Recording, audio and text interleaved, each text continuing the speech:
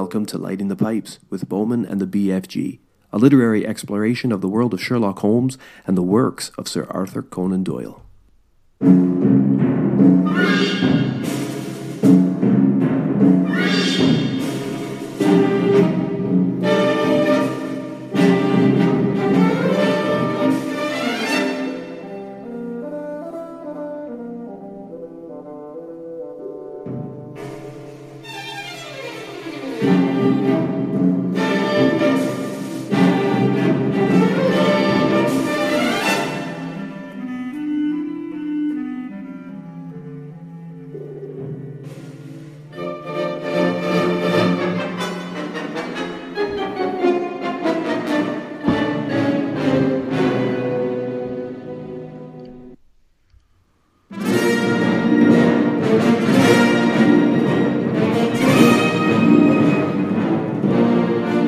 Welcome to episode 22 of Lighting the Pipes with Bowman and the BFG. Yes, this is it. It is our grand finale. It's time to rank. After 21 months of reading and exploration, Josh and Scott are ready to bring to you their flair, their favorites, and their fashion of the Sherlock Holmes canon.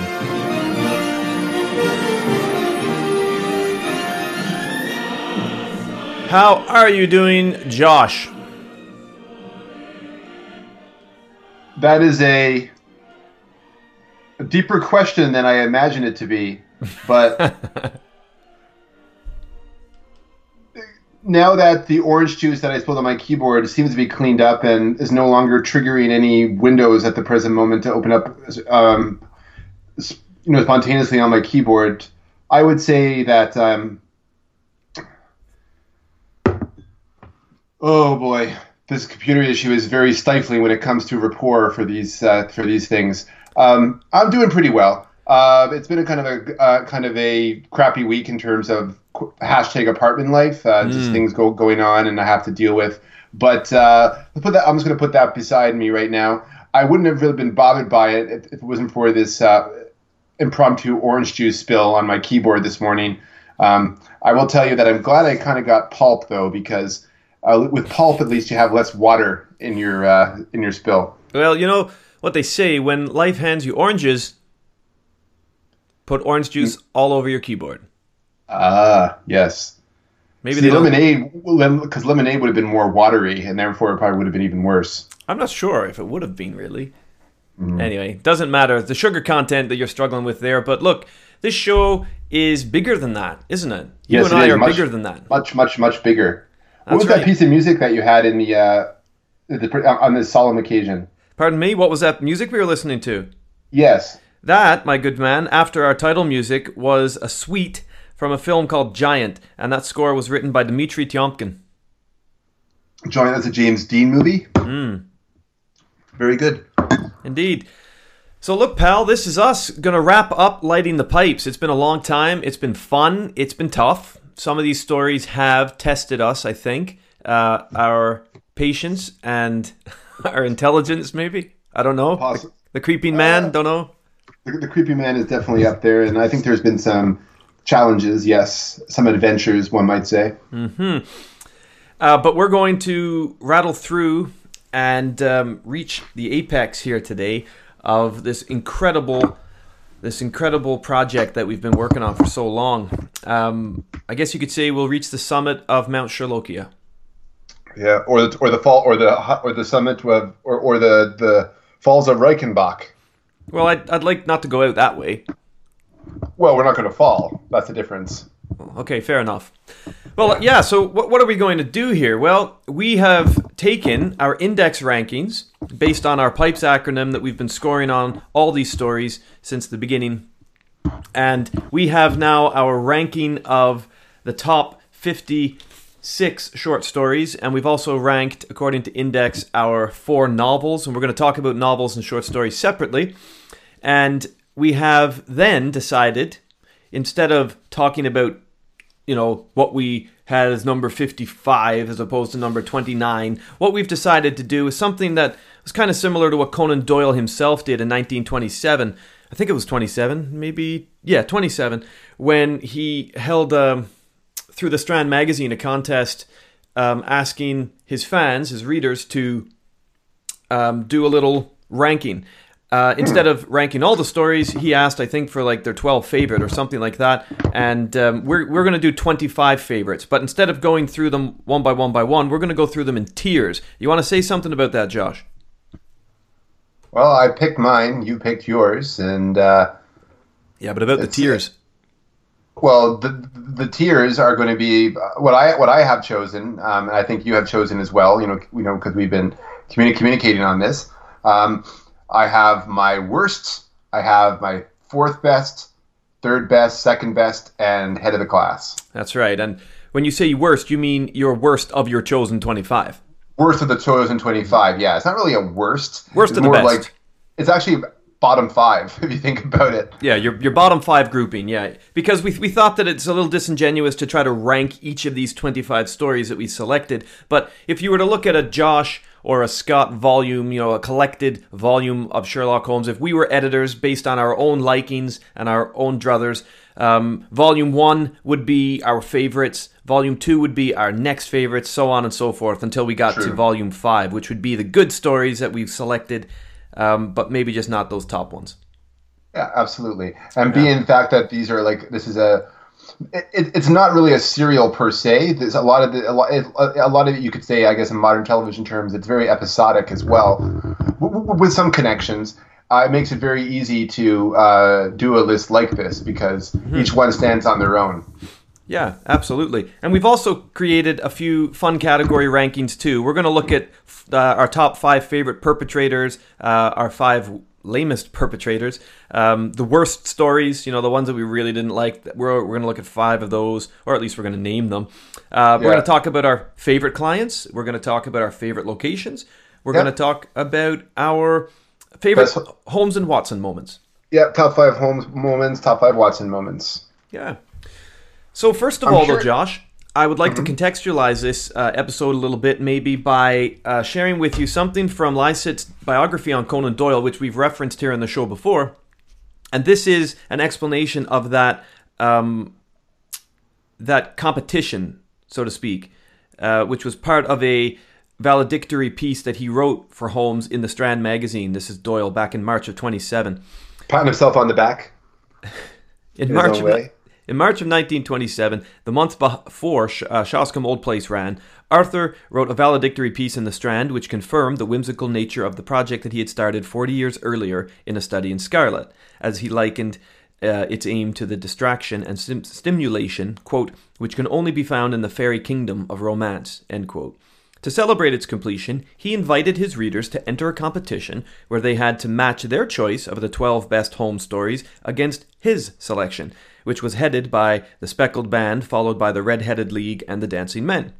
Once Shoscombe Old Place had appeared, all of his recent stories could be collected in the Casebook of Sherlock Holmes, published by John Murray on the 16th of June in an edition of 15,150 copies, and the largest since The Hound of the Baskervilles.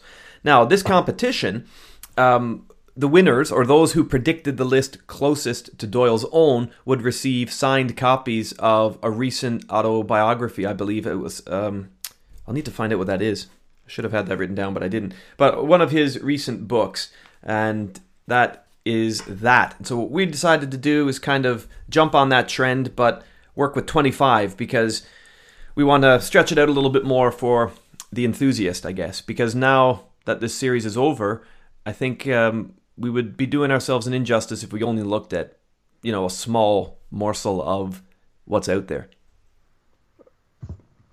But yeah, I couldn't put it any better than that. Well then, with that aside, and perhaps as a final point of introduction before we start our discussions about characters and stories, I thought maybe I would play something that you might not have heard before. It certainly isn't rare in the sense that you can't find it online, because you can. But just 2 months before his death in 1930, Conan Doyle was recorded in an interview explaining his inspiration for Holmes and his, his belief in and devotion to spiritualism. But I thought maybe I'd just play you a couple of moments of what Conan Doyle says about Holmes and where he got that character from and all of that, so that we can hear the creator's own voice, so to speak, if that's something you would be interested in listening to. So here you go, Conan Doyle in his own words, 1930, just a couple months before his death. There are two questions which my friends continually ask me. One is how I came to write Sherlock Holmes, and the other is why I became a spiritualist and about spiritualism generally.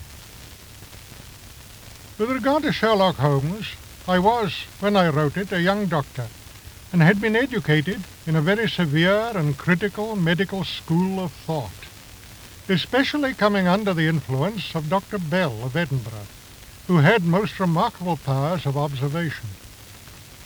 He prided himself that when he looked at a patient, he could tell not only their disease, but very often their occupation and place of residence. Reading some detective stories, I was struck by the fact that their results were obtained in nearly every case by chance. I except, of course, Edgar Allan Poe's splendid stories, which, though only 3 in number, are a model for all time. I thought I would try my hand at writing a story where the hero would treat crime as Dr. Bell treated disease, and where science would take the place of chance. The result was Sherlock Holmes, and I confess that result has surprised me very much. For I learned that many schools of detection, working in France, in Egypt, in China, and elsewhere, have admittedly founded their system upon that of Holmes.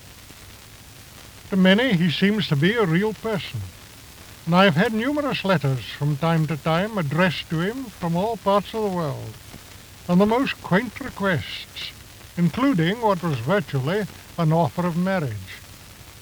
His autograph also is much in demand. Well, fandom doesn't change much, does it? No, it doesn't, does it?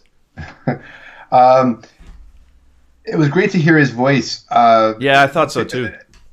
I knew that he was Scottish, so I got the brogue a little bit, but he also sounded very refined.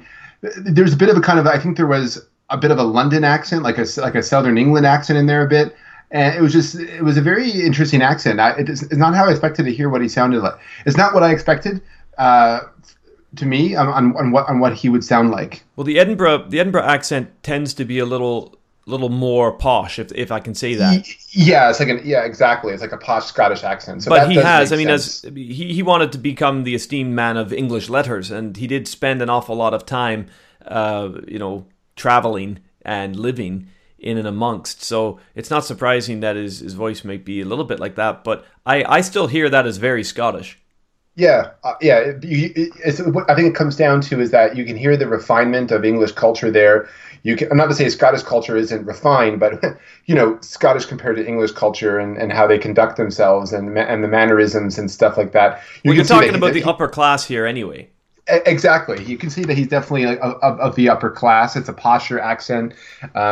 He's but that old Scots roots are there. The brogue is there. His I guess what can I say? His origins are apparent, in the way that he speaks. It's deep down, there's a connect. There's a connection to it. You know what I mean? But before we spend too much time talking about his brogue, I thought it was interesting that he tipped his hat to Poe, because we talked about Poe as well, haven't we, here on the show? We have, yes, absolutely.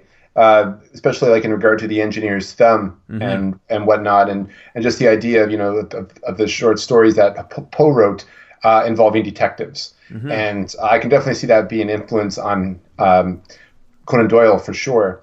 One thing I want to point out about the voice of Arthur Conan Doyle: what character in Sherlock Holmes do you hear when Arthur Conan Doyle speaks? What character?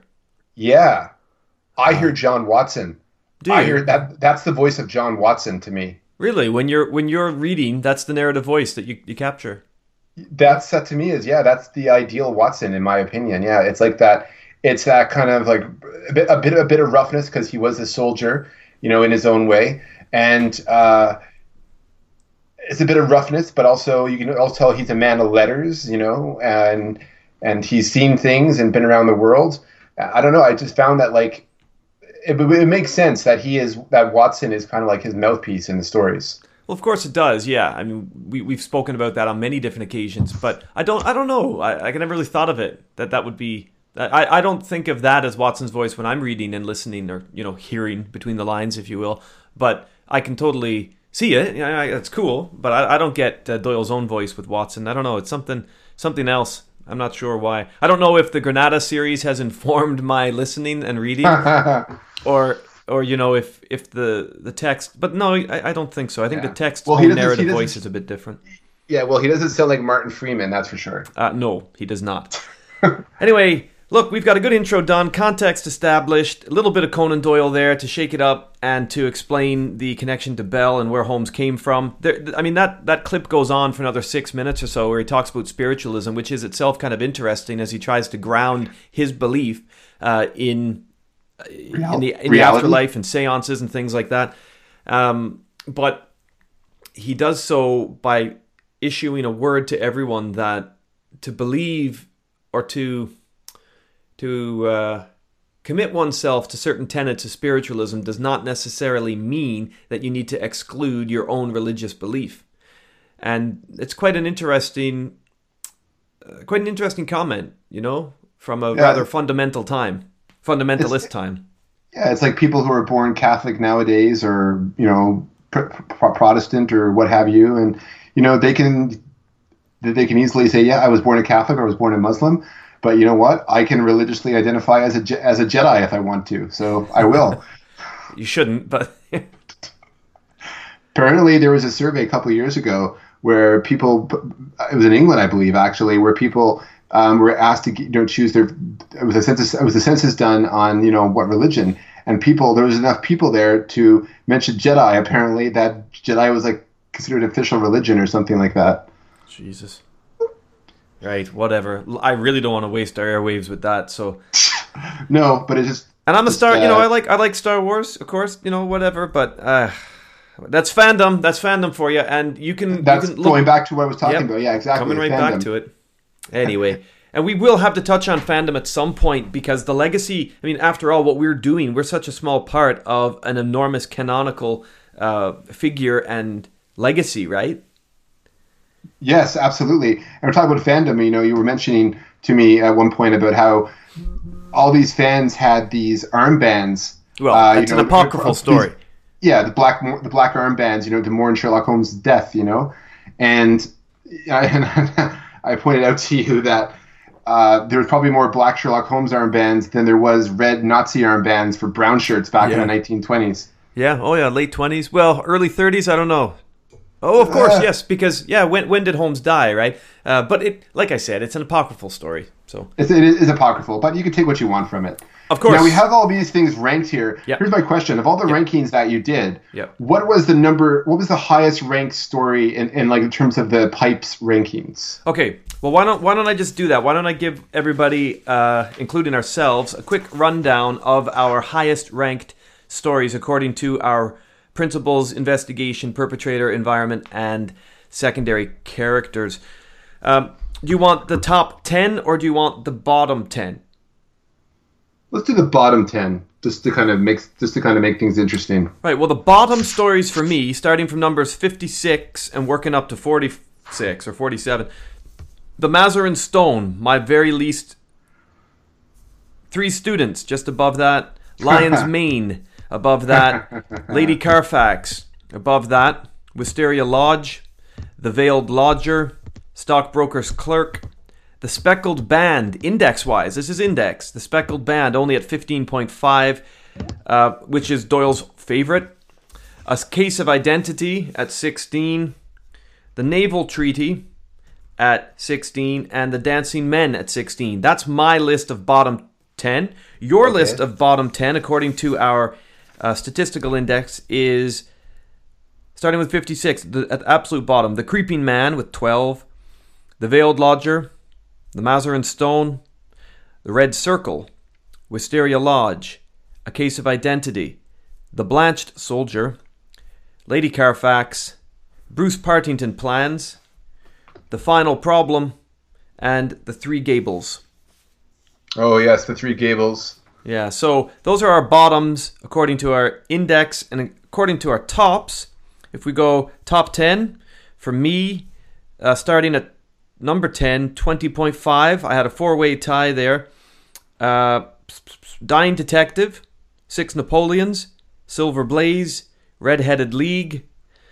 Then going up to 21 with The Priory School, Greek Interpreter, Illustrious Client, Devil's Foot.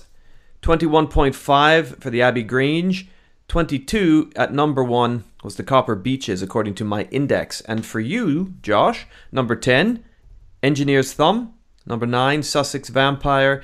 Then the Illustrious Client, the Five Orange Pips, Six Napoleons, Devil's Foot, Greek Interpreter, Abbey Grange, Thor Bridge, Copper Beeches. So some interesting differences there in our official episode index ranking. Yeah, we want to stress that this is based on the numerical scoring that we've done. That's right. And whether this will be really interesting is when we discuss our 25, and then we do our tiers of 5 of those based on the categories that we discussed about: bottom, fourth best, third best, second best, head of the class.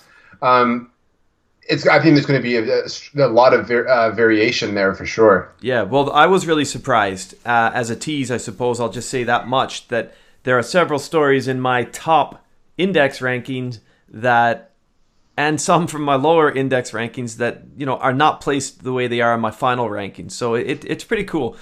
But before we get there, the big hurrah, the big reveal, why don't we get into some of these just more, conversational type categories that we've ranked for perpetrators and environments and stuff like that. Yeah, okay. So, I will go out there right now and say that I've created a list of favorite clients, and I'm wondering if these gel with the listeners, if they gel with you. There were a lot of clients, remember. Nearly every story had in some way a client part. Now, whether that was an individual, whether that was a government agency or official, whether that was Mycroft, whatever brought the story into Holmes and Watson's world is considered by us to be a client. And once again, we're leaving the novels out of this. We'll talk about the novels, the 4 novels, in a few moments. But for the short stories, in no particular order, top 5 clients. Now, this was tough, obviously, for both of us because, we got 56 stories to work through in these short story collections. But I'm not going to number them and say 1, 2, 3, 4, 5. I'm just going to say here were really my favorites, and I might say a little something about them, but I don't know, maybe not. We'll see how we go. One of the guys that stood out for me was Percy Trevelyan, the doctor and the resident patient. I really liked his play on, a young guy trying to break into the business, which Doyle knows something about, Watson knows something about, and so I felt like that was written quite believably. How he was trying to get himself into a good working situation, and then all of a sudden comes in this patient that's obviously bringing all kinds of baggage and history with him, but he goes to Holmes as a suspicious, quite clever guy who, is concerned about his patient, but also wondering if his own life is safe. I thought it was interesting as a client, him. I also like he has a business he's concerned about. Yep. And and he's worried about his client from a doctor and from a human point of view. And then at the same time, he's worried about his business. So he's kind of he's assaulted on both fronts there in terms of his anxieties. We mentioned many times the Scotland Yard connection to Holmes and to the stories. In the Six Napoleons, however, Lestrade is an interesting guy because he brings the case to Holmes and he acts sort of as a client inspector. And although it isn't technically a client, I did like the way that Lestrade kind of showed a bit more humanity here than we've seen in some other stories. He opened up a bit, he was more grateful for Holmes, and I thought we saw a little bit more of his character arc through this client lens. So I put him down as a client, and for the Six Napoleons, I liked him in that. The Greek interpreter, Josh, I also liked the interpreter himself, Mr. Melas. I thought his story was really cool. Yeah, and he was very good. I like kind of like I don't want to now just kind of walk on eggshells here. I like the foreign perspective of his character. I liked how he was like he's Greek, but he was also a Londoner, and I like how he gave a great portrayal of cosmopolitan London and the people who live there, and he was a great example of it. And he could hold his own in his own way, and he was a tough guy. Yeah, so check out our episode on that one way back when we were looking at the memoirs, because we talked about that cosmopolitan component to the city. That's right.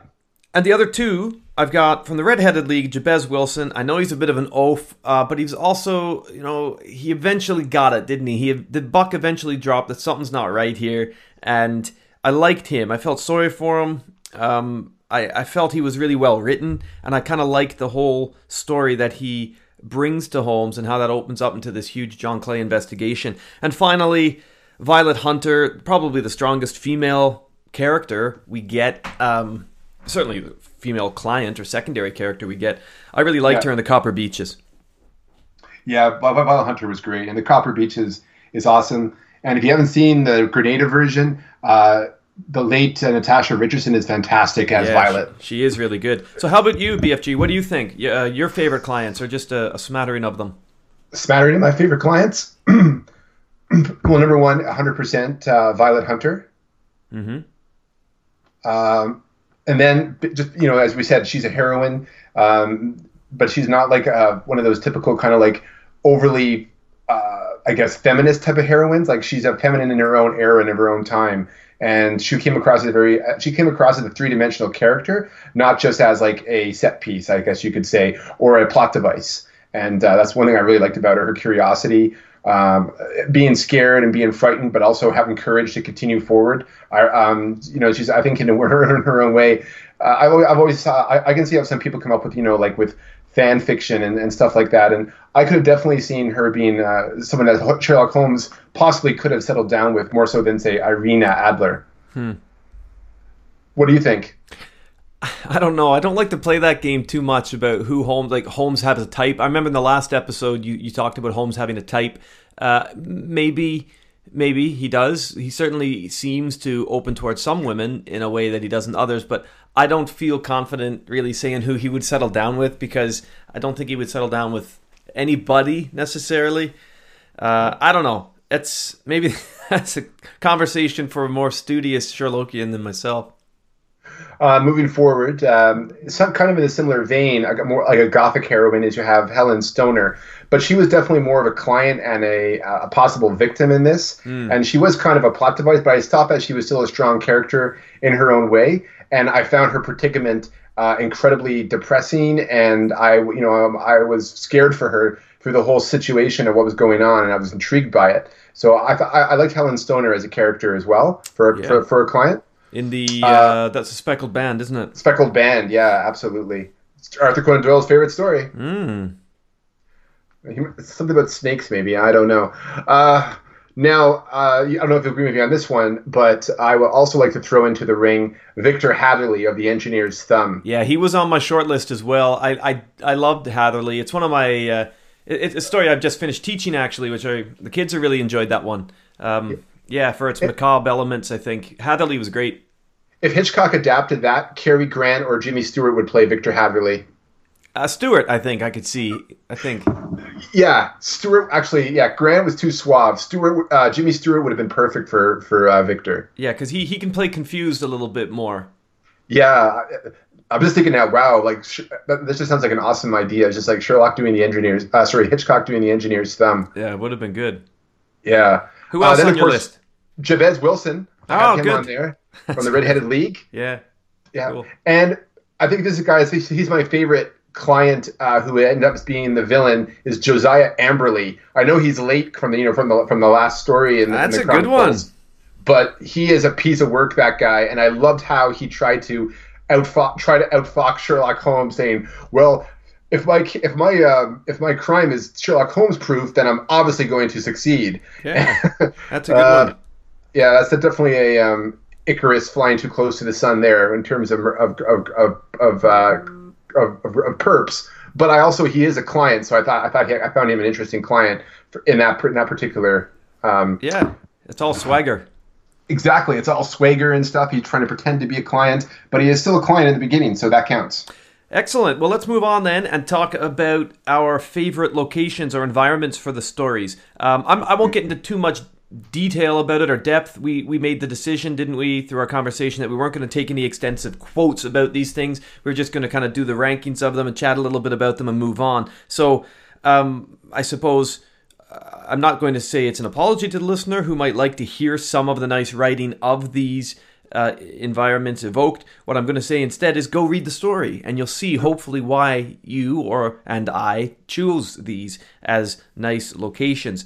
Exactly. It's like saying I'm going to go to Rome, and I can tell you what Rome looks like. I can tell you I saw the Colosseum or I saw St. Peter's Basilica, but you can't really experience it until you go see it yourself. Well done. Exactly that in a literary sense. So from the Abbey Grange, that story, I really liked the Abbey Grange itself and the environment around Chislehurst. I thought it was really nicely rendered, and the murder scene and all of that stuff was really evocative for me, and it drew me in. So that was one of my favorite locales. I also really liked London as it was portrayed to us in The Blue Carbuncle, where Holmes and Watson are going around seeing different things, not just one location, but multiple locations of a working city with Covent Garden and all kinds of cool Christmas atmosphere. I thought that was really nice.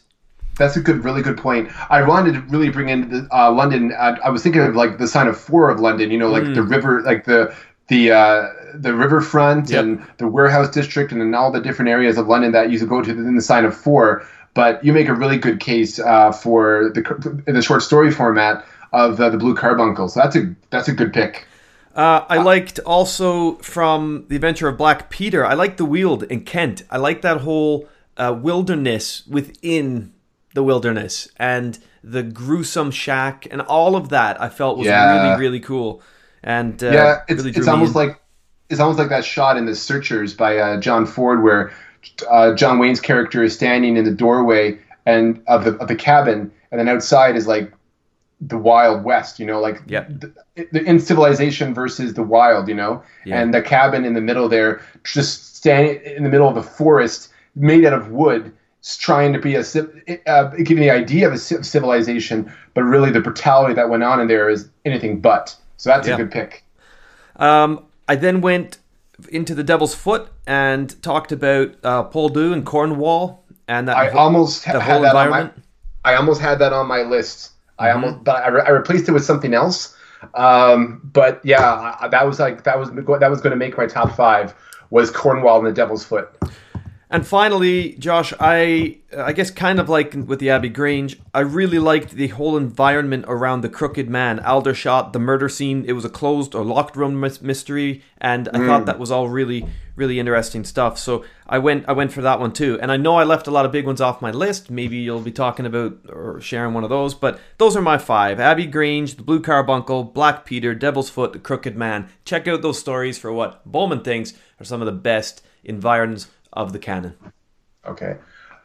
Well, I have here, I think of like you have Winchester, the ancient capital of England, the surrounding countryside, that train ride that Holmes and Watson undertake to go to the Copper Beaches. Yeah. About the idea of like where out in the country, that's where civilization can possibly break down. It's like the darkness of the rural, which is a really interesting aspect that concept story that Sherlock Holmes discussed.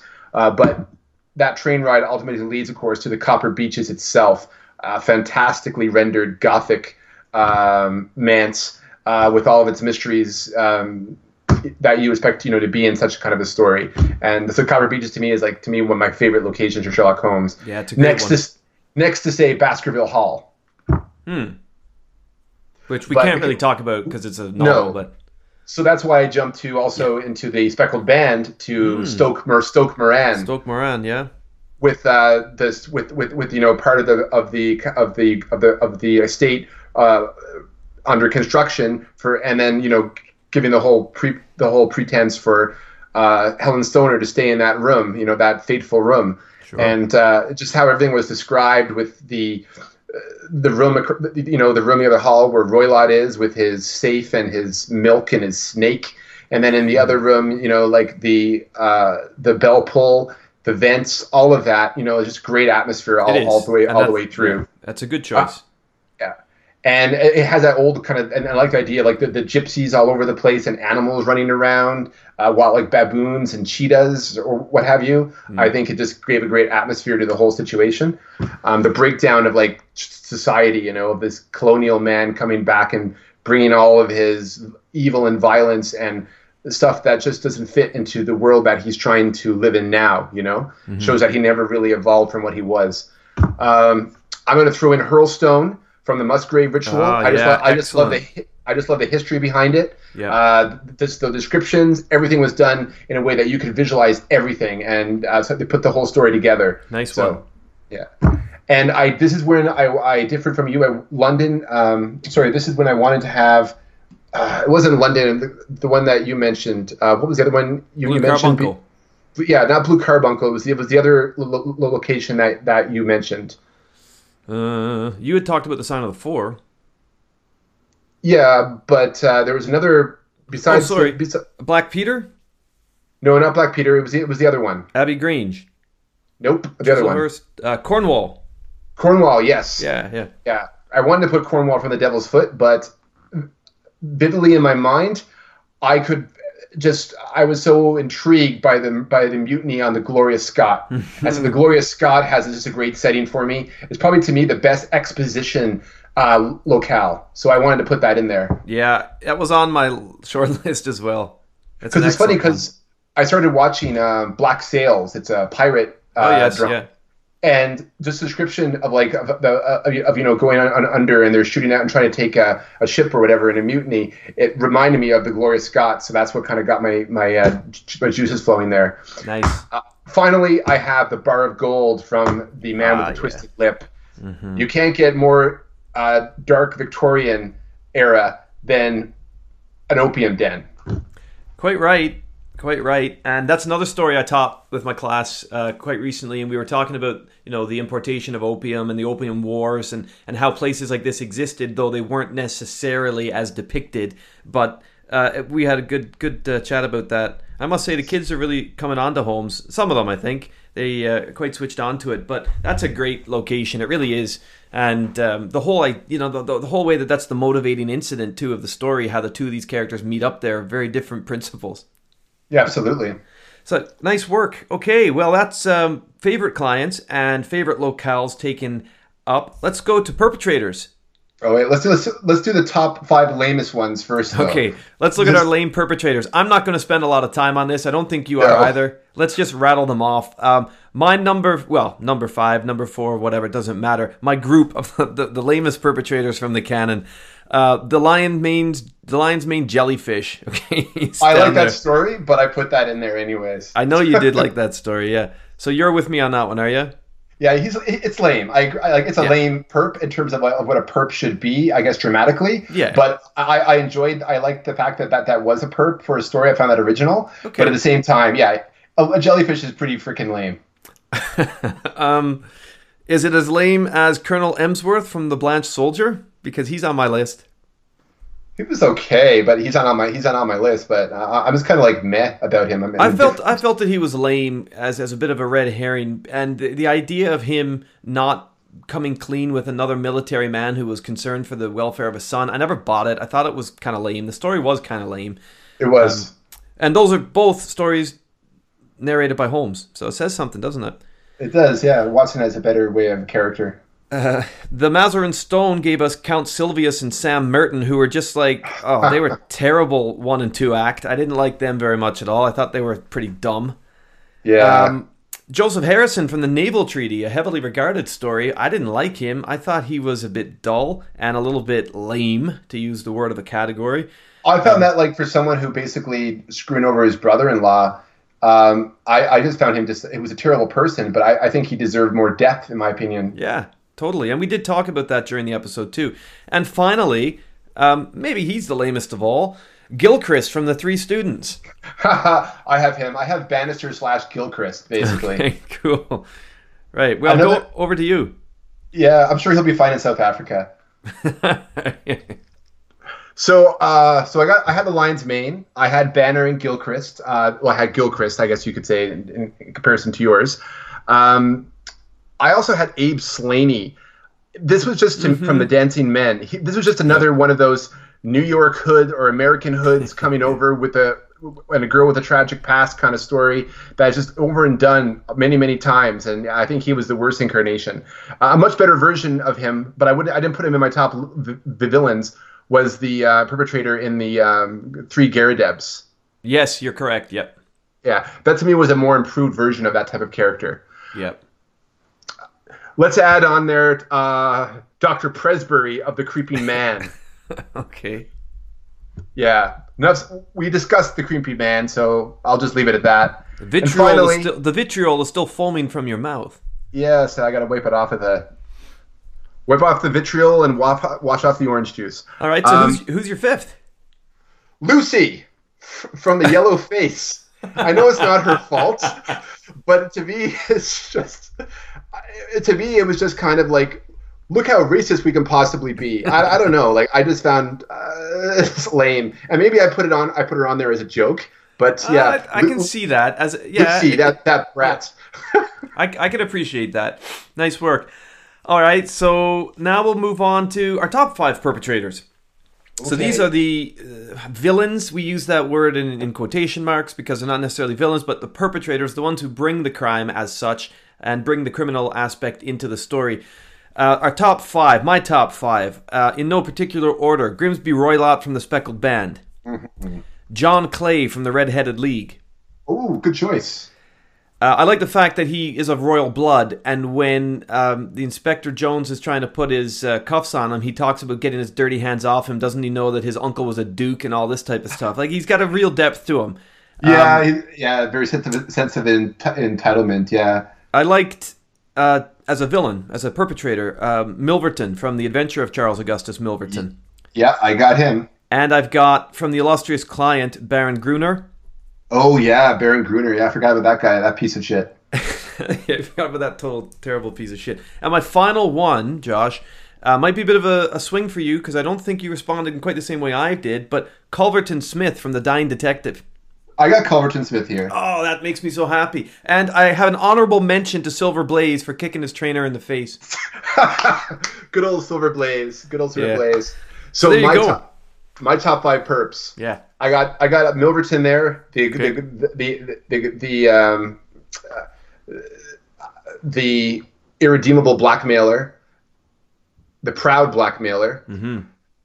Then we have our old friend Jeffro Rucastle. That guy's a piece of work. He's a good one. Yeah. From the Copper Beaches. Mm-hmm. Can't forget Grimsby Roylott. Any person, just his character alone and how he was designed and stuff is almost part of the scary atmosphere of the story itself. He fits in there so well.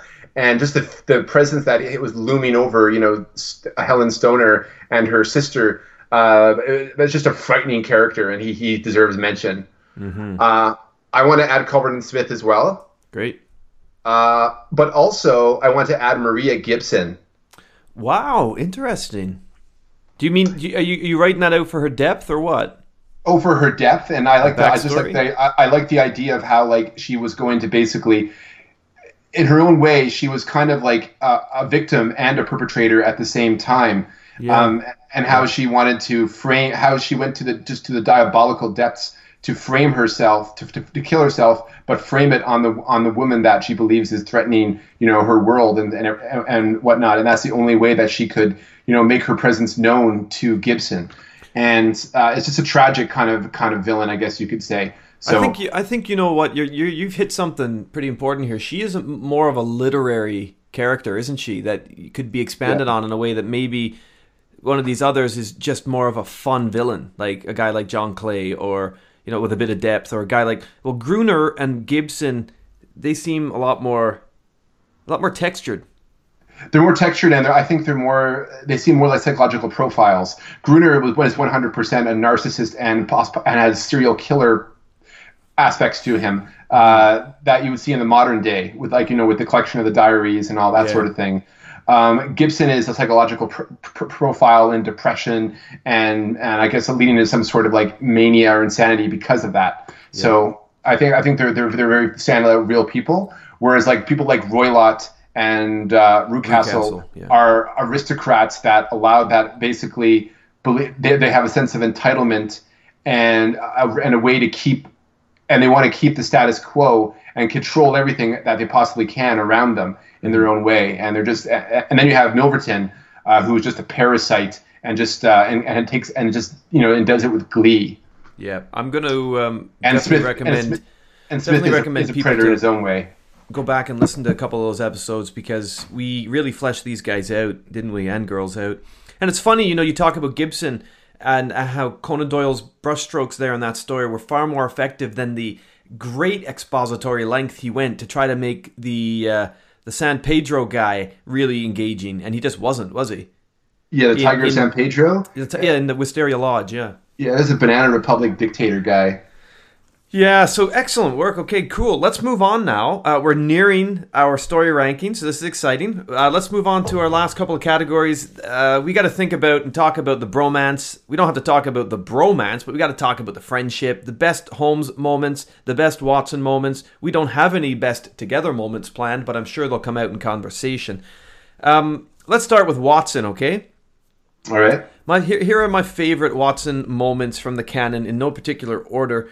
I liked his, and I read the line again last night to Sarah and just laughed out loud when he shot Rucastle's dog and he blew his brains out.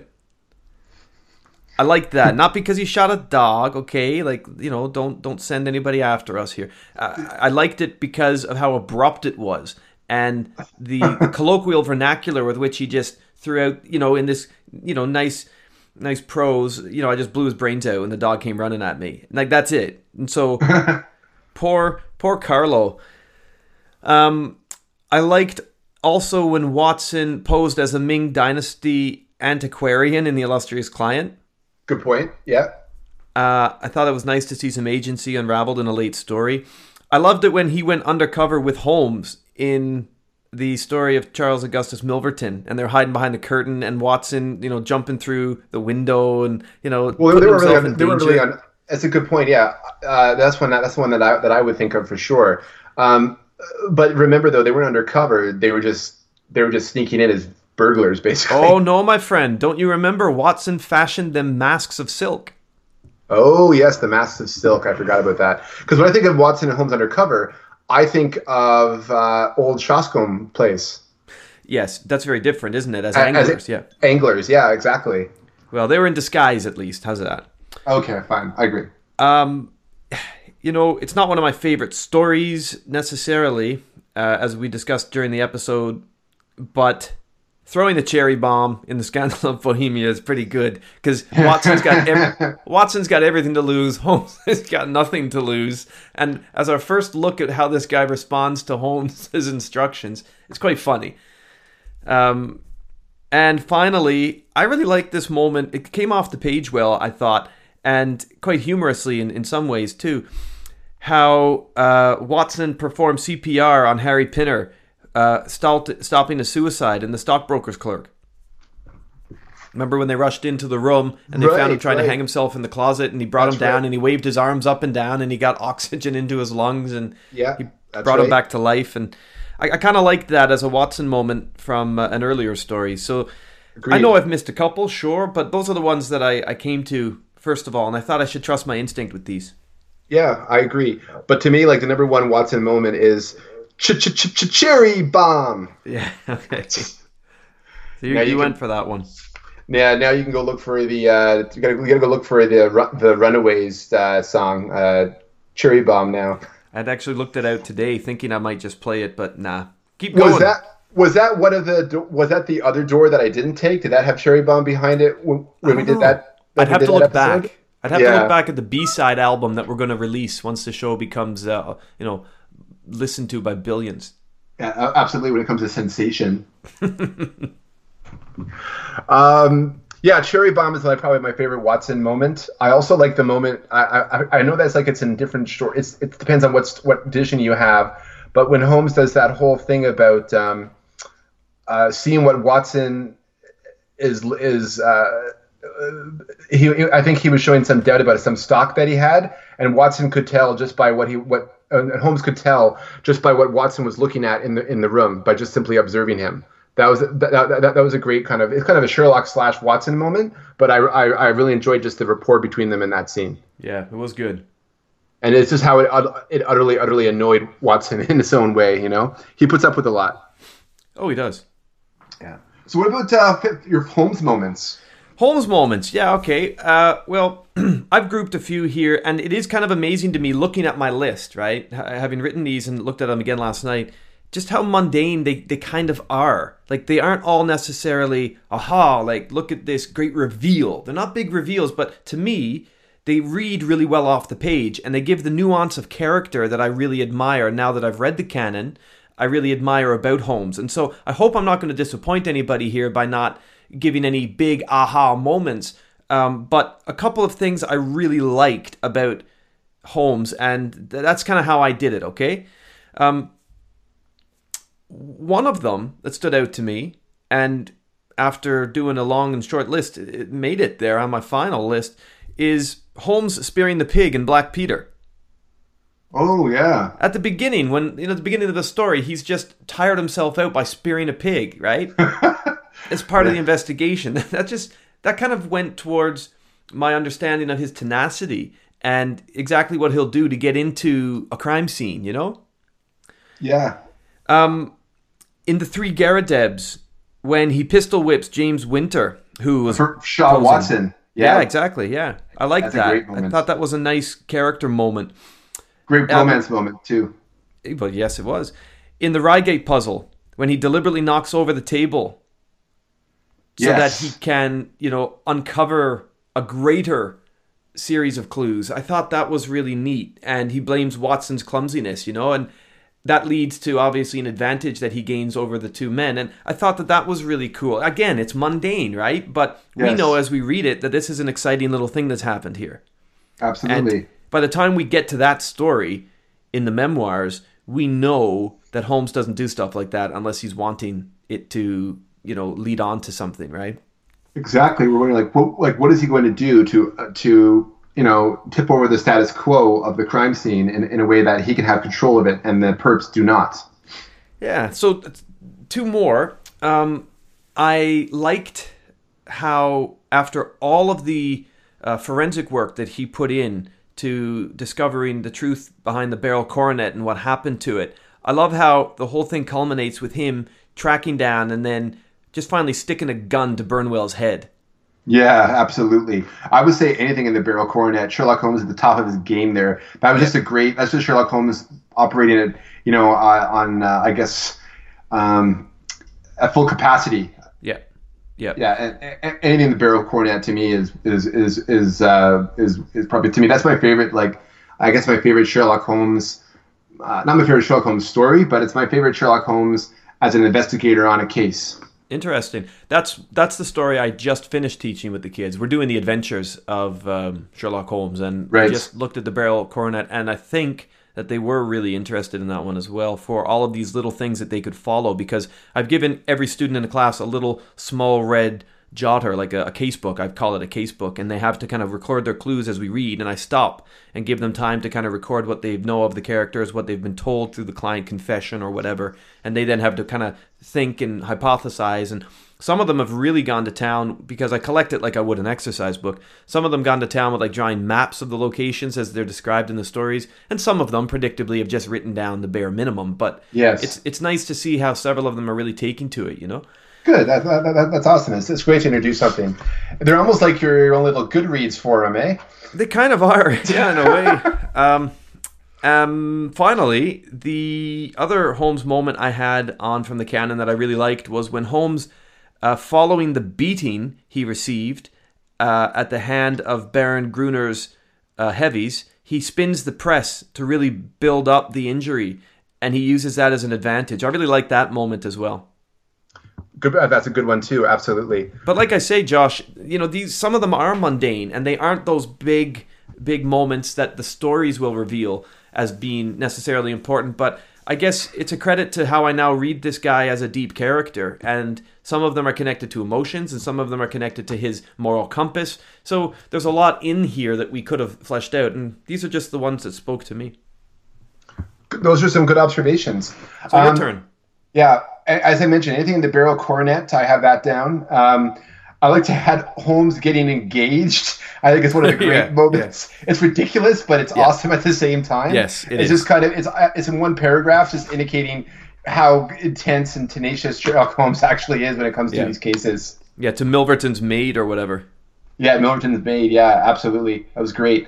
In the case of Charles Augustus Milverton. What was her name?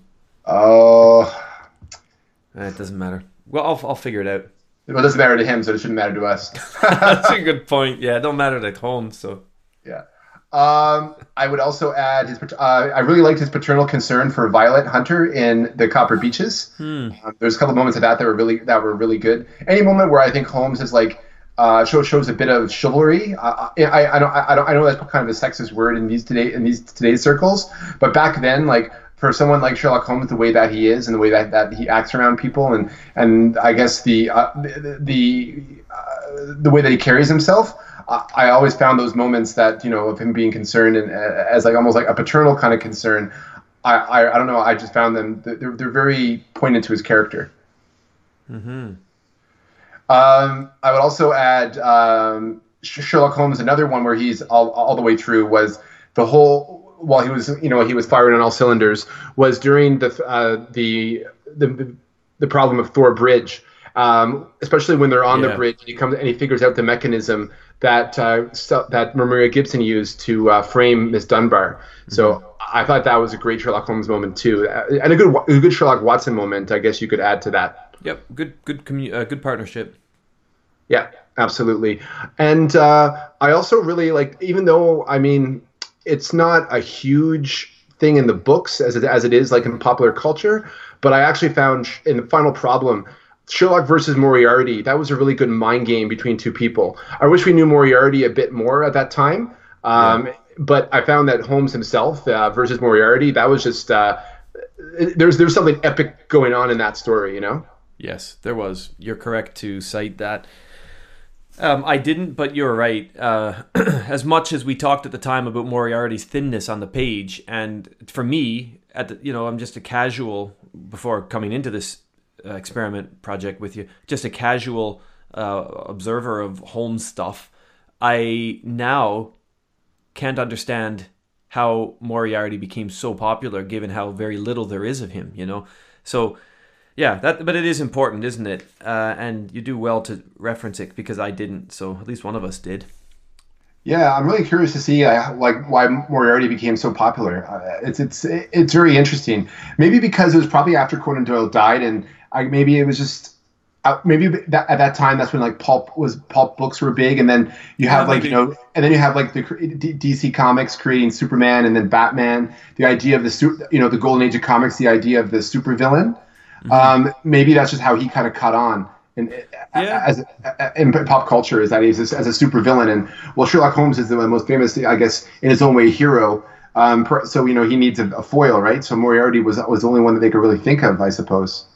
And also, perhaps we are underestimating 100 years on the impact of Holmes's death when Moriarty was involved, and that having created a wave of reaction and writing and response, which has continued to snowball.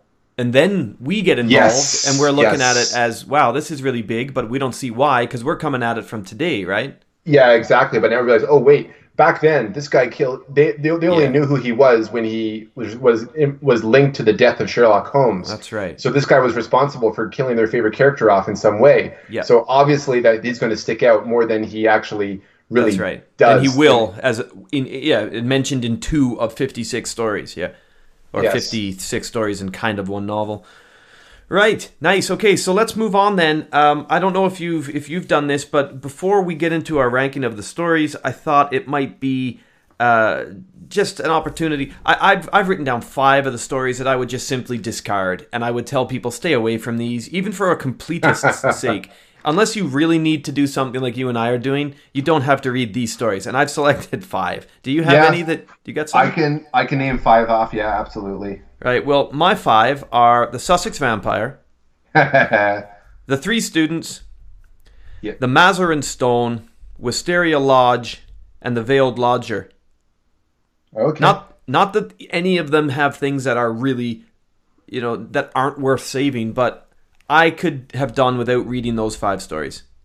Yeah, there are some interesting parts in the Veiled Lodger as we discussed last week. Yes, there are. But to me, I just find them ephemeral in the overall canon. Yeah, in the overall canon, because I don't feel like that's not a Sherlock Holmes story, is it? It's a story of this woman and her, her tale of whatever, and it just kind of it's like a story that intersects with Holmes' world, but it's not a Holmes story. Yeah. Meanwhile, the adventure of the 3 Students is just lame. Yep. So what about you? I got the adventure of the 3 Students. That's definitely one for me. The completely overrated Naval Treaty, in my opinion. Yeah, it is overrated. Yeah. Yeah, that one to me wasn't great. I wasn't a huge fan of the Dancing Men either. I don't think you really need to read that story. And oh wow, it has pictograms in the text. I mean, that's really all it offers.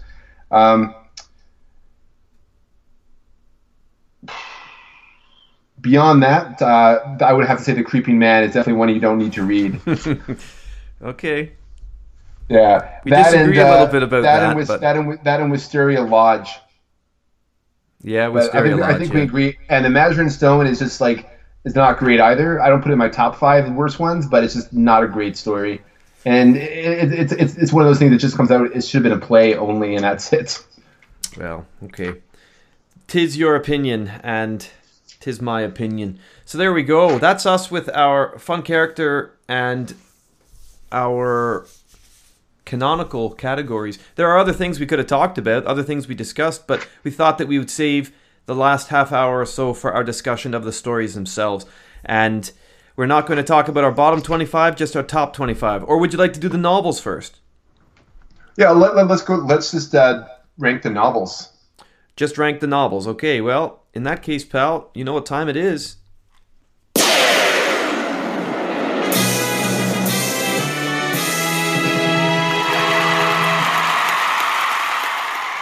Conan Doyle wrote 4 of them, 2 before any short story was composed. So let's rank our novels and talk about what we like and what we don't. And in the background, you'll be listening to a violin concerto by Alexander Glazunov, one that I'm sure Holmes would approve of. I'm sure. So, my ranking from 4th to 1st. My least favorite Sherlock Holmes novel was The Valley of Fear. Now, ironically, that received the second top in terms of mark for me. I gave it 20 out of 25, but I'm ranking it as my lowest because though it is a great book, it isn't a great Holmes novel. Yes. And that's how I felt about it at the time, and that's how I still feel about it. Would I recommend it? Yes. Is it an essential canonical piece? There's loose connection to Moriarty, but no, I don't think it is. And so The Valley of Fear for me is at the bottom. Now, the next one was tough because there are parts of The Sign of Four that I really, really love. We had a blast reading it. We had a blast talking about it. But at the end of the day, I think it lacks a little bit of the investigator, which is what I want. And it has some investigation, of course, at the beginning, but then you've got this enormous Holmes not even involved backstory. And I felt like The Sign of the Four, A Study in Scarlet, if I have to choose between them, the first part of The Study in Scarlet, the investigative part, where he's down on the floor looking at the blood, the tracks, the wagon marks, everything on the walls, that to me is better than what I get in the the loft, and in what's the guy's name in The Sign of the Four? The Sholto brothers. Sholto's house, that's right. Sholto's house, yeah. I just felt that atmospherically, I felt that the investigation was a little bit more engaging and less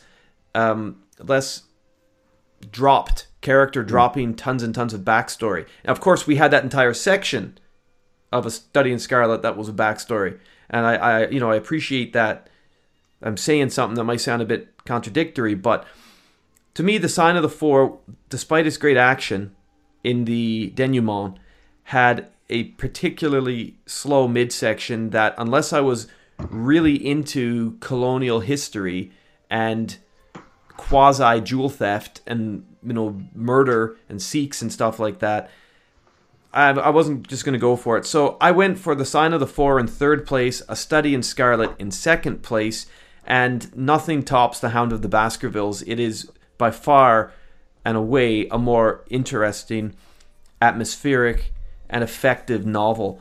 I think it's a story that exists as an excellent part of the canon and beyond the canon. It's a standalone novel that you can read and enjoy, and it's a partnership that I think A Study in Scarlet and Baskerville are the partnership stories. Those are the ones where you're seeing Watson's reactions and Watson's agency more active, more punctuated than elsewhere in the four. So, do I like them all? Yes, I do like them all.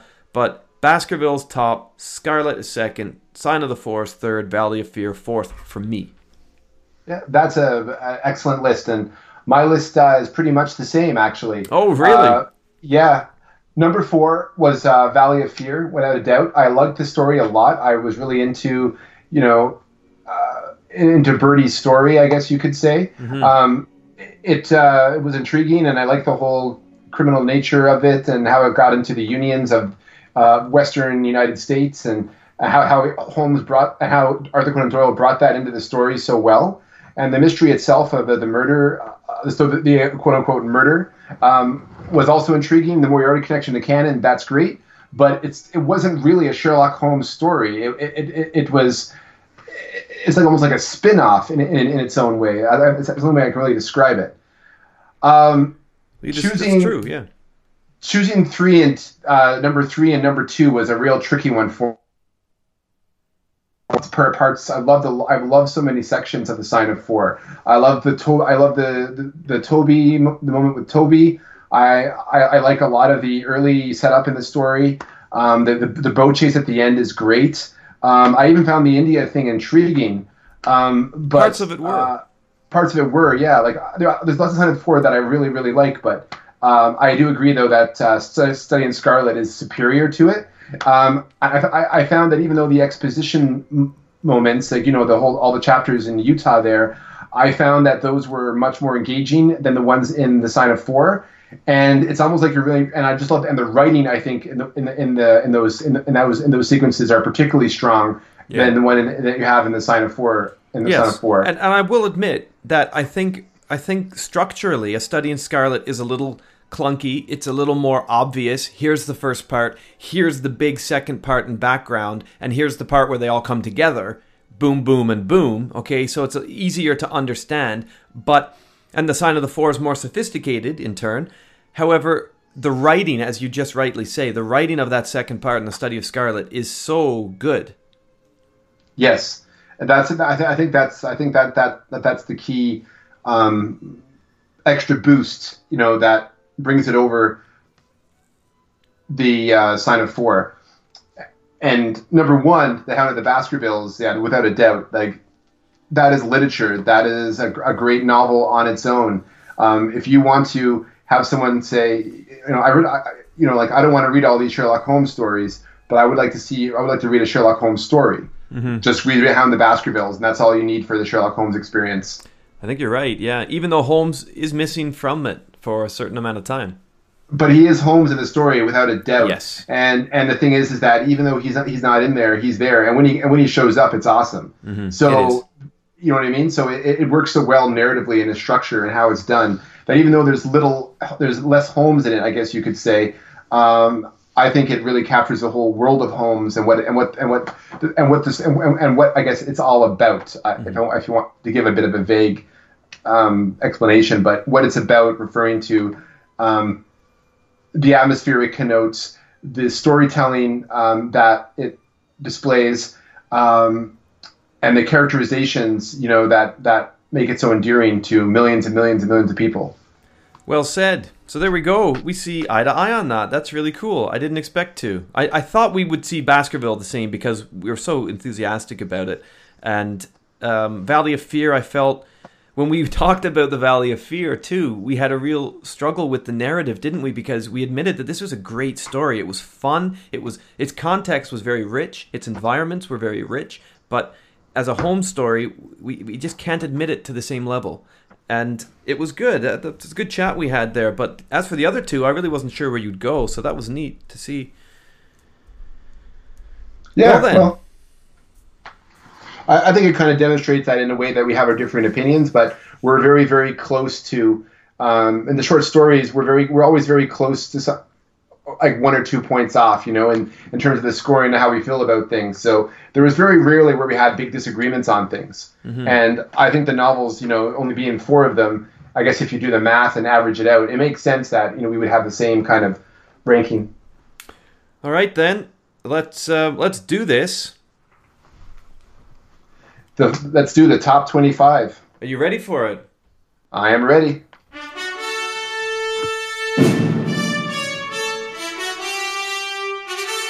The top 25 Sherlock Holmes stories are on their way as delivered to you by Scott and Josh. If you're going to shed a tear, folks, now is the time, because after this short little chat, our series will be no longer. It's down to this now. 4 novels ranked, 25 short stories about to be ranked as well. Let's begin, Josh, with our bottom tier. These being the bottom of the top 25 short stories involving Sherlock Holmes that we would save, recommend, or otherwise preserve. I'll go first. Sure. From the Casebook of Sherlock Holmes, I have selected 2 stories here in the bottom tier. The Problem of Thor Bridge and The Three Garridebs. Okay. I had that in my bottom 5, The Three Garridebs. From The Return of Sherlock Holmes, I have selected The Adventure of the Priory School and The Adventure of Black Peter. Okay. From The Adventures of Sherlock Holmes, though ranked 44th overall, I have selected A Case of Identity. Okay. Surprised me a little bit, that one did, but I thought that there was intrinsically something human, disgusting, and engaging, I suppose, in equal measure, about Mr. Windibank and his Hosmer Angel persona looking to take advantage of, and the inheritance safeguarding of his stepdaughter, Mary Sutherland. I like the fact that it's an armchair investigation. He solves it all without leaving his apartment. And that, I think, makes it quite effective and quite unique. And I just thought it was fun to read. And I did teach that one as well recently, so maybe it was in my mind. But as I reread it, and as I taught it, as I recognized what it said about gender roles in Victorian London, and this fear of foreigners taking money from people, and I thought there was a lot of stuff in here that would make it a good story to read of at the time, a bit of fun. Black Peter, I was surprised to see that there too, although it was tied for 20th overall in my rankings, but it isn't, is it, one that comes right off the tongue when you think about great stories? But no. It was there from my 5th tier. So that's me. How about you?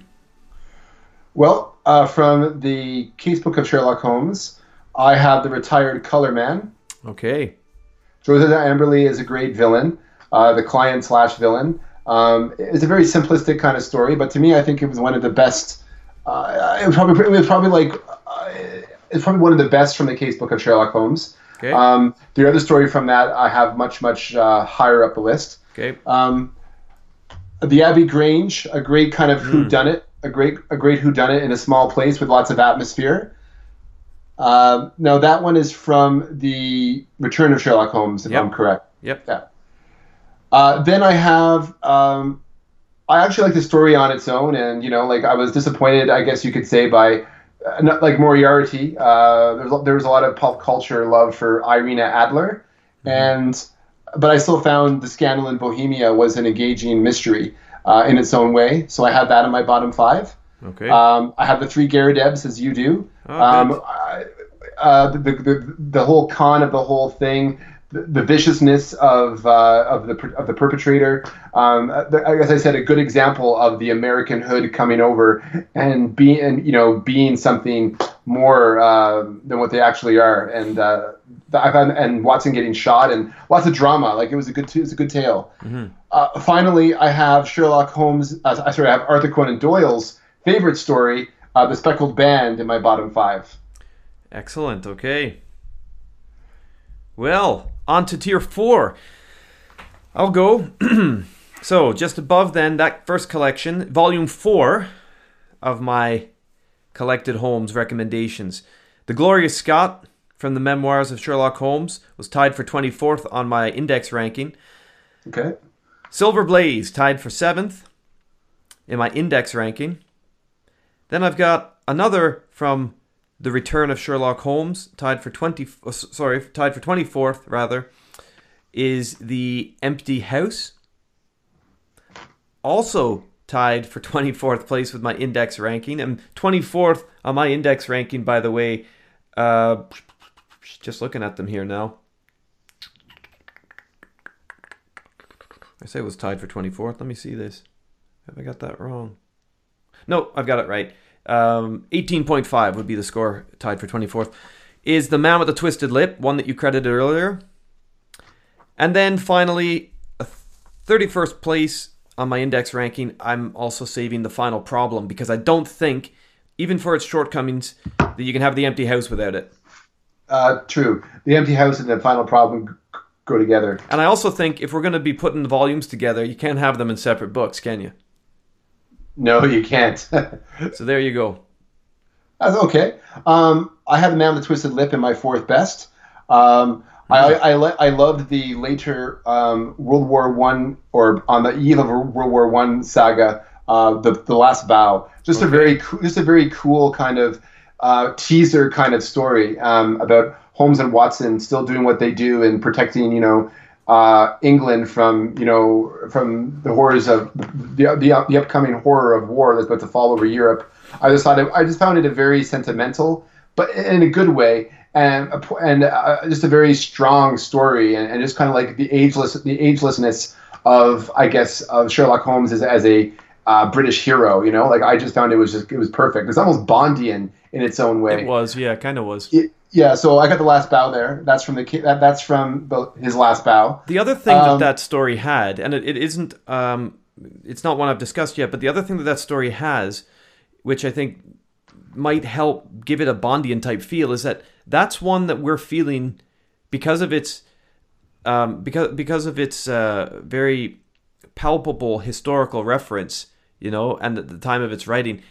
It's Doyle deciding to make Holmes real by bringing in very real elements, right?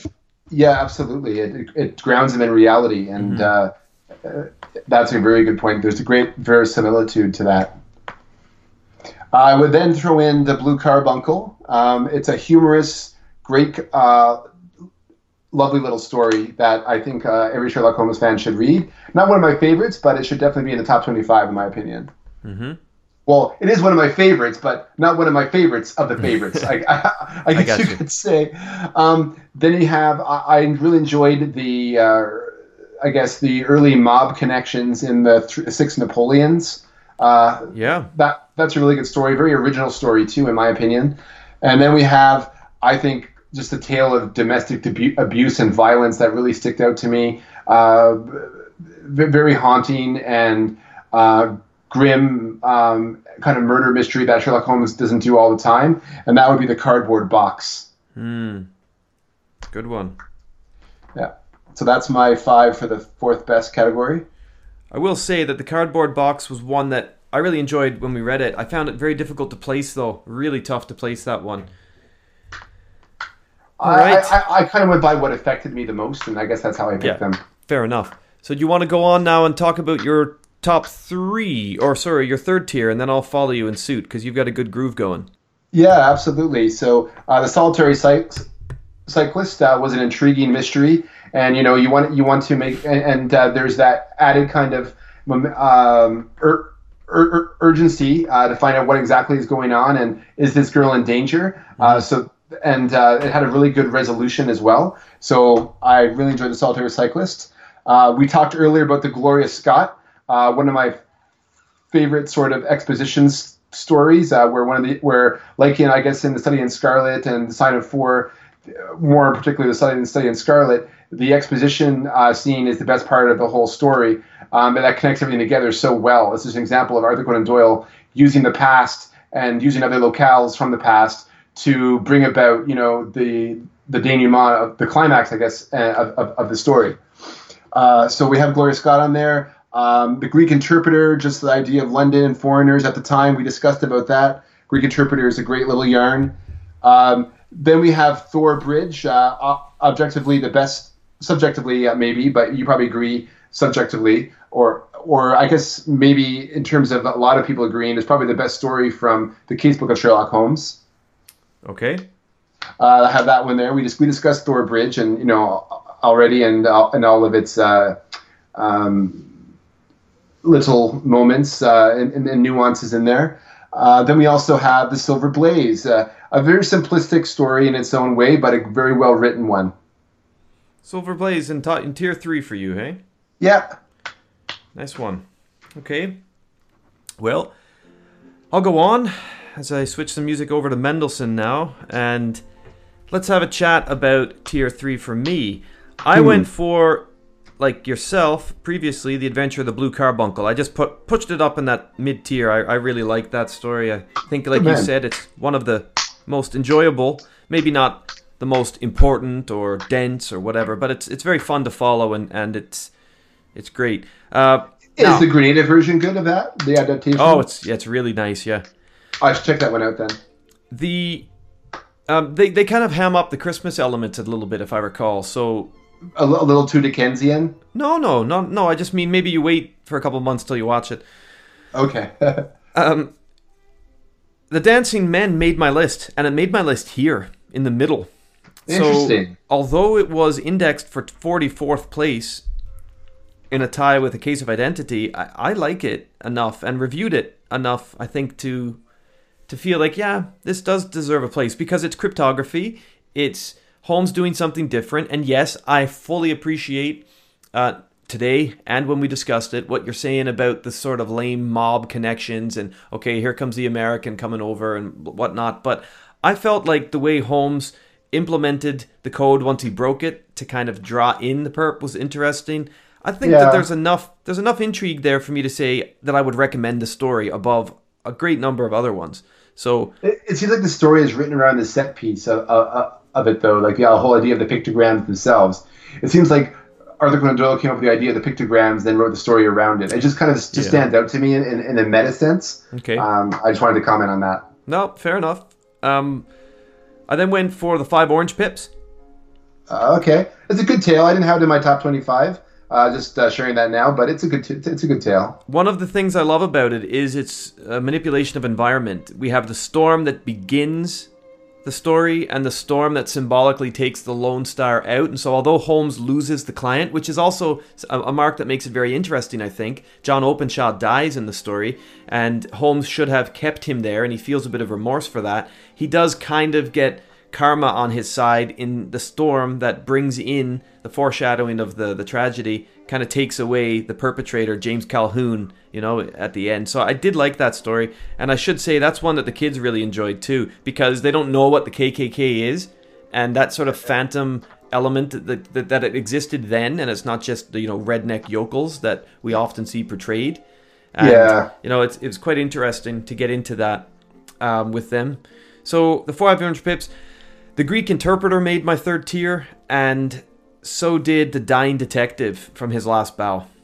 Okay, good. We have The Greek Interpreter in our we both have, so in the third tier, we both had The Greek Interpreter. Well, no, we had The Greek Interpreter, and in the previous tier, I believe you had The Blue Carbuncle. Yeah. Yep. That's right. So moving on then into the second best, I have The Beryl Coronet. Great investigation, great ending, going from like becoming like a great detective story all the way to a great action climax as well. And the very satisfying climax is on top of that. And the whole relationship between father and son, I think, was really poignant in that story as well. It was, yeah. And I had a great connection in the end to it, and I really enjoyed that. Then I had The Devil's Foot, that atmospheric murder mystery in Cornwall, involving the actual fratricide and sororicide as well. That was something else. Case of Identity. Windibanks becoming Hosmer Angel to siphon funds and keep the inheritance of his stepdaughter in check. Yeah, that was there on yours, was it? Yeah, man, absolutely. Oh, wow, that's really cool, because much like me, I remember you not ranking that one particularly highly. I'm just checking here now. And yeah, the Case of Identity for you was 15 out of 25 and a 16 for me. So isn't it interesting how a story that we both rated as very poor for its use of environments, and I remember us commenting on how, we're only inside Holmes's rooms really, and we don't even get very much detail of those things. It's nice to see that we both value the reality or those sort of real life elements and the grossness of it, Yeah. And I think I was kind of hasty with this one and when I originally reviewed it, but I've come to really, really appreciate it, actually love it, is The Dying Detective. Good. I'm so glad to hear you say that, man. It puts a smile on my face, because we did disagree a little bit about that one. We did. I put some thought into it and considered it. And I think it definitely deserves to be in the top 25. It is a simple bluff, and it's the whole thing, right? But there's a real charm that comes with understanding what he's doing. When the buck drops for the reader, whether it's in page 5 or whether it's in page 20 later in the story, once you realize what Holmes is doing, it's the same feeling you get of, it's that same sort of reaction, regardless of how clever you are in catching the clues or how long it takes you to get them. Like I love that moment of understanding. Yeah, absolutely. I then want to add that bittersweet reunion of former lovers in by the end of The Crooked Man. Also a great tale of karma in its own way too. Well, my friend, I can tell you that there's some similarity here in our second top tier. The Crooked Man and The Devil's Foot have both made my top 2 tiers, or my top second tier. Excellent. Crooked Man was tied for 18th in my ranking, but finds himself here in the top 10, if ostensibly this is what our top 2 tiers are. The Devil's Foot was tied for 3rd overall in my index ranking, and is here. I have also put in The Engineer's Thumb here. Oh, wow. Yeah, I put in The Engineer's Thumb because the simple gothic or macabre elements really stood out to me at the time. I think it's one of the more interesting adventures in terms of motivating incident, because much like Kate Whitney rushing in to Mary and John's apartment saying, "Go find my drugged out husband, please," in The Twisted Lip, here you've got Watson bringing Holmes the case, and we don't see that in a lot of stories. And so I thought, for the sake of variety and its own environmental elements, this is a neat one to have in there. And Victor Hatherley, as you said, is there. He's a great client, and Lysander Stark, the German, was just off of my list as great perpetrators. And so what he's trying to do there, lying about drying up the Fuller's Earth and actually having the press to do counterfeiting, the fact that they get away, I think there's a lot of really cool stuff here in this story. So that's in my second tier. The Illustrious Client from the case book made my second tier.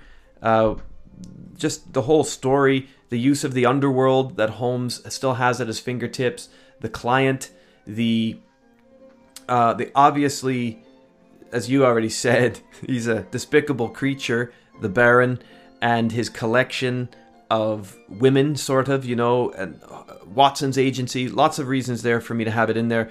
It was tied for 3rd in my index ranking overall. And surprisingly, tied for 28th in my index, but second tier for my final ranking, the Bruce Partington plans. A much improved naval treaty with some really neat intrigue. Yeah, there was some good intrigue in that one for sure. I didn't have it in my top 25, I'll confess, but it was a good tale. And sometimes, and considering the ones that you're mentioning, the ones that you're mentioning ones that I didn't include, and I'm mentioning ones that you didn't include, it makes you think about your list all the way over again. It does, but I mean, this is hard, right? It's an arbitrary but fun task that we're doing here.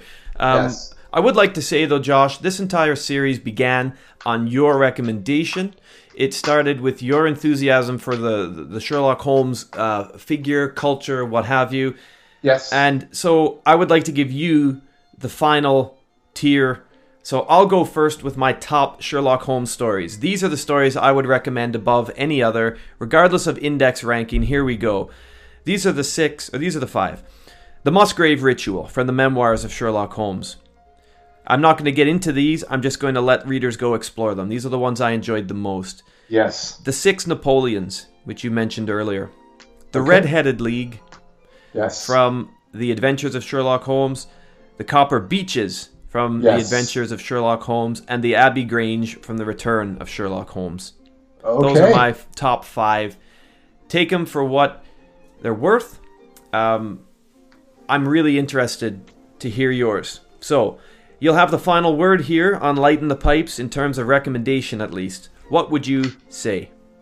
All right, so no real explanation behind any of these. As I said to you, as you said to me, and to our audience, we say to you, read them yourself and see if you agree with our final five. Musgrave Ritual. Excellent. Engineer's Thumb. Oh, nice. Charles Augustus Milverton. Wow. Red-Headed League. Mm-hmm. And the Copper Beeches. I'm so happy. 3 of the stories have met. Yeah, I think in the end, when it comes to all the scoring that we've done and discussions that we've done, it shows that we have our own little view of things, and we have our own little nuances and what we like a little bit better. But we're still very close, I think, in our feelings towards these stories. I think we are, and this might prove it or not. I'm going to ask you now, Josh, if you could choose to, at the count of 3, let's both state the story that we would select to save over all other ones, okay? 1, 2, 3. Copper Beeches. Boom! We did it. I knew we were going to come down on that foot. The Copper Beeches is probably the best Sherlock Holmes story that you and I saw eye to eye on, at least, huh? Yeah, at 100%. And I'll say now, too, that this, to the folks that are listening, that was not staged. That was improvised 100%. I'll just have a look right now at what we scored that story. It was ranked number 1 on my list overall. Let's see. Going back up here through the category. Okay. So the Copper Beeches, 22 out of 25 for me, 23.5 for you. So that must have been that was number 1 on your Pipes Index as well. So it really wasn't that surprising. If you've been playing the home game over the last 20 months, you'll have been able to maybe even predict that. But no, we certainly didn't rehearse that. Yeah. So there we go. That's it. Those are the stories, the recommendations, the canon finished. And really, Lighting the Pipes is down to its last simmering ashes here. Any closing remarks about Holmes, about the project, about how you feel about what we've accomplished or not? I would just like to say, before I give you the stage, that this has been a ton of fun. It has been a shit ton of work. I've turned it from a reading project that I wasn't sure about into something I was really interested in, into a teaching program of work and notes. Yeah. And so, I didn't go that far, but I'm glad that I was able to, immerse. I think what happened, you jumped into the deep end willingly, and then you swam back to the surface, and you just swam along all the way through the whole thing, and you didn't want to get out of the pool. Yeah, I guess so. I wasn't holding you down, So I'm glad that this kind of organically developed into something really passionate for you. I'm really happy about that. It did, yeah, and I've got you to thank for it. However, it's also important, I think, that we say that, we are not Sherlockians. We don't proposed to be. We have a more lighthearted and enthusiastic way through. I think the stories and hopefully that gives you something different too. We have, yes, of course, through the help of Les Klinger and other sources, we have used Sherlockian theory, supposition, hypotheses, and criticism to color our conversations, and all of our episodes have been informed by that type of detail. But we are our own readers, bringing just something hopefully that's been fresh and enjoyable to you. But in terms of these rankings, of course they're subjective. You don't have to take them. You don't have to take our word for it. But we have done a lot of heavy lifting with these stories, and from a narrative, character, environmental, symbolic point of view, we know these stories pretty well. We've analyzed them. So you can take us at our word that while you might not agree with our 25, they're all good stories. And, yes, we disagreed along the way, but my final word on it is, I'm glad that the pipes are simmering down, because it's been enough time now. We've done this enormous thing. We've had this wonderful meal, course after course after course, and now it's time to move on to something new. But you get the last word on lighting the pipes, pal. So over to you. Well, more like lighting the cannon, CANON, than lighting the pipes here. Maybe that should have been the title of our show. Yeah, I think the Sherlockians would be happy. I'll stress too that I am not a Sherlockian. I was not, I was not born, with a tattered copy of a Strand magazine in my hand, of like the engineer's thumb. I'm not a Sherlockian in that fashion. I kind of got interested in Sherlock Holmes, to be honest, when I saw the first Guy Ritchie film, which I do recommend to a lot of people, because the atmosphere of Sherlock Holmes in Victorian London is really well done there. And it's the most muted, I guess you could say, of Guy Ritchie's stuff. It's more in tune of his Snatch kind of Lock, Stock, Smoking Barrels. Anyway, that's what really got me into Sherlock Holmes, was the atmosphere of Victorian London and the characters that dwell in it. And so then eventually, I got into it further. At work, I have access to the Gutenberg Press, which is a free press online, where I could read these short stories in bits and drabs through the years. I got into the Sherlock BBC series following that, which started with promise, I'll say, and did not end up the way that I wanted it to. I'll also say that. But this really got me to decide to go into this adventure with you and go through every one of these stories. And I got a lot out of it. It was very entertaining. It's difficult at times to be enthusiastic about some of these stories, as I would, I guess, with more other modern texts, just because the writing is very distant and a different style to me than what I'm used to. But I grin and bared it, and I dug deep as I could, and I was able to get all these riches underneath. So I'm very satisfied with the experience. Good. And I want to recommend to all the viewers there who have not read a Sherlock Holmes story, go ahead and do so. Go pick up Hound of the Baskervilles, read it, see what you think about it. If you liked that, then I would say, if you want to go deeper, pick up a copy of The Adventures of Sherlock Holmes. You don't have to get the whole volume. Lots of bookstores just sell The Adventures of Sherlock Holmes. Pick up that collection, because that's after Hound of the Baskervilles, that's your real kind of, I guess, your gateway drug to Sherlock Holmes. Well, that's a very good point, and I was going to ask you earlier, but it slipped my mind, so I'm glad you brought that back in. Which of these short story volumes, if you were to select one for recommendation, would you select? Oh, I would select The Adventures. I think I would too, at a push. I feel like the memoirs have some really great writing, and that you won't be disappointed reading those either. But I think The Adventures of Sherlock Holmes is the necessary collection, isn't it? It really, really is. You get like this. You get Scandal in Bohemia, the Red-Headed League, the Five Pips, the Blue Carbuncle. It's everything. I think you get a great smattering of everything that's great about Holmes in that collection. Mm-hmm. Yeah, you really do. All right. Well, this has been fun, and I'm glad it's over, but I'm bittersweet, right? I think bittersweet is what we're. It's bittersweet. Yeah, I mean, it's all said and done, and it was a big endeavor, and we got through it all.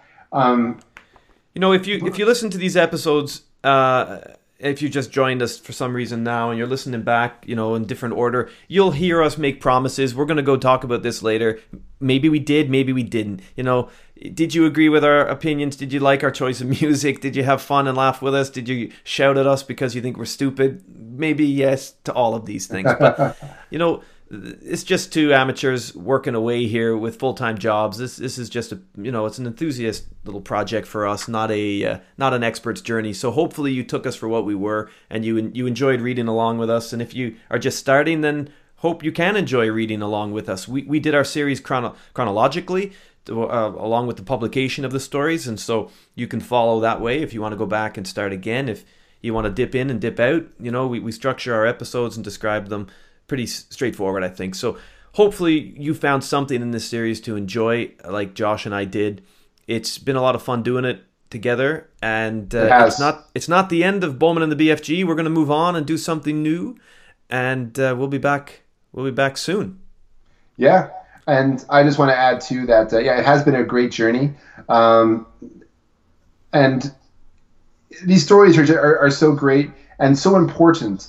Because the foundation of everything that you see today in television series, in action films or adventure films, comic books, even that template that you see in all of them is from Sherlock Holmes and stories and similar types of novels or short stories that were written at the time. So you'll see a lot. I think even though this is written in the Victorian times, it's set in the late Victorian / early Edwardian era. It feels you get a slice of life of culture from that time period and what it was like to live in those days, and see how even though there's 100 and so years behind us, how similar it is to the world we live in now. And I think that's one of the things that I pulled from it. Absolutely. And hopefully we managed to bring some of that into our shows too, with our reviewing or our jumps, forays into the annotated volumes that we had at our disposal and shared with listeners. So that's great. All right, pal. Well, look, for me over here in Dumfries, Scotland, that is the end of Lighting the Pipes, and a hearty farewell from me. I know it's not the end of our projects together, but it's certainly the end of this one. So thank you for the journey. Thank you for the fun. And I know behind the scenes it wasn't always perfect, but hey, that's showbiz. And none of Holmes's cases were. No, definitely not. We definitely lack that. I think that sharp control and observation of certain circumstances when we needed it the most. Let's leave it at that. Yeah, let's just say this: that it is bittersweet. Like the pipe has gone cold, but as you say, we're going to be back. And there's still fire burning in that hearth at Baker Street, even though the pipes are gone cold. There's always something else to look at, something else to do, something else to explore, something else to solve. Happy reading, everybody. From Ottawa, Canada, this is Josh, and shout out to you, Scott, in Dumfries, and everyone there, everyone across the world, across this galaxy, across this universe. Adieu. Adieu.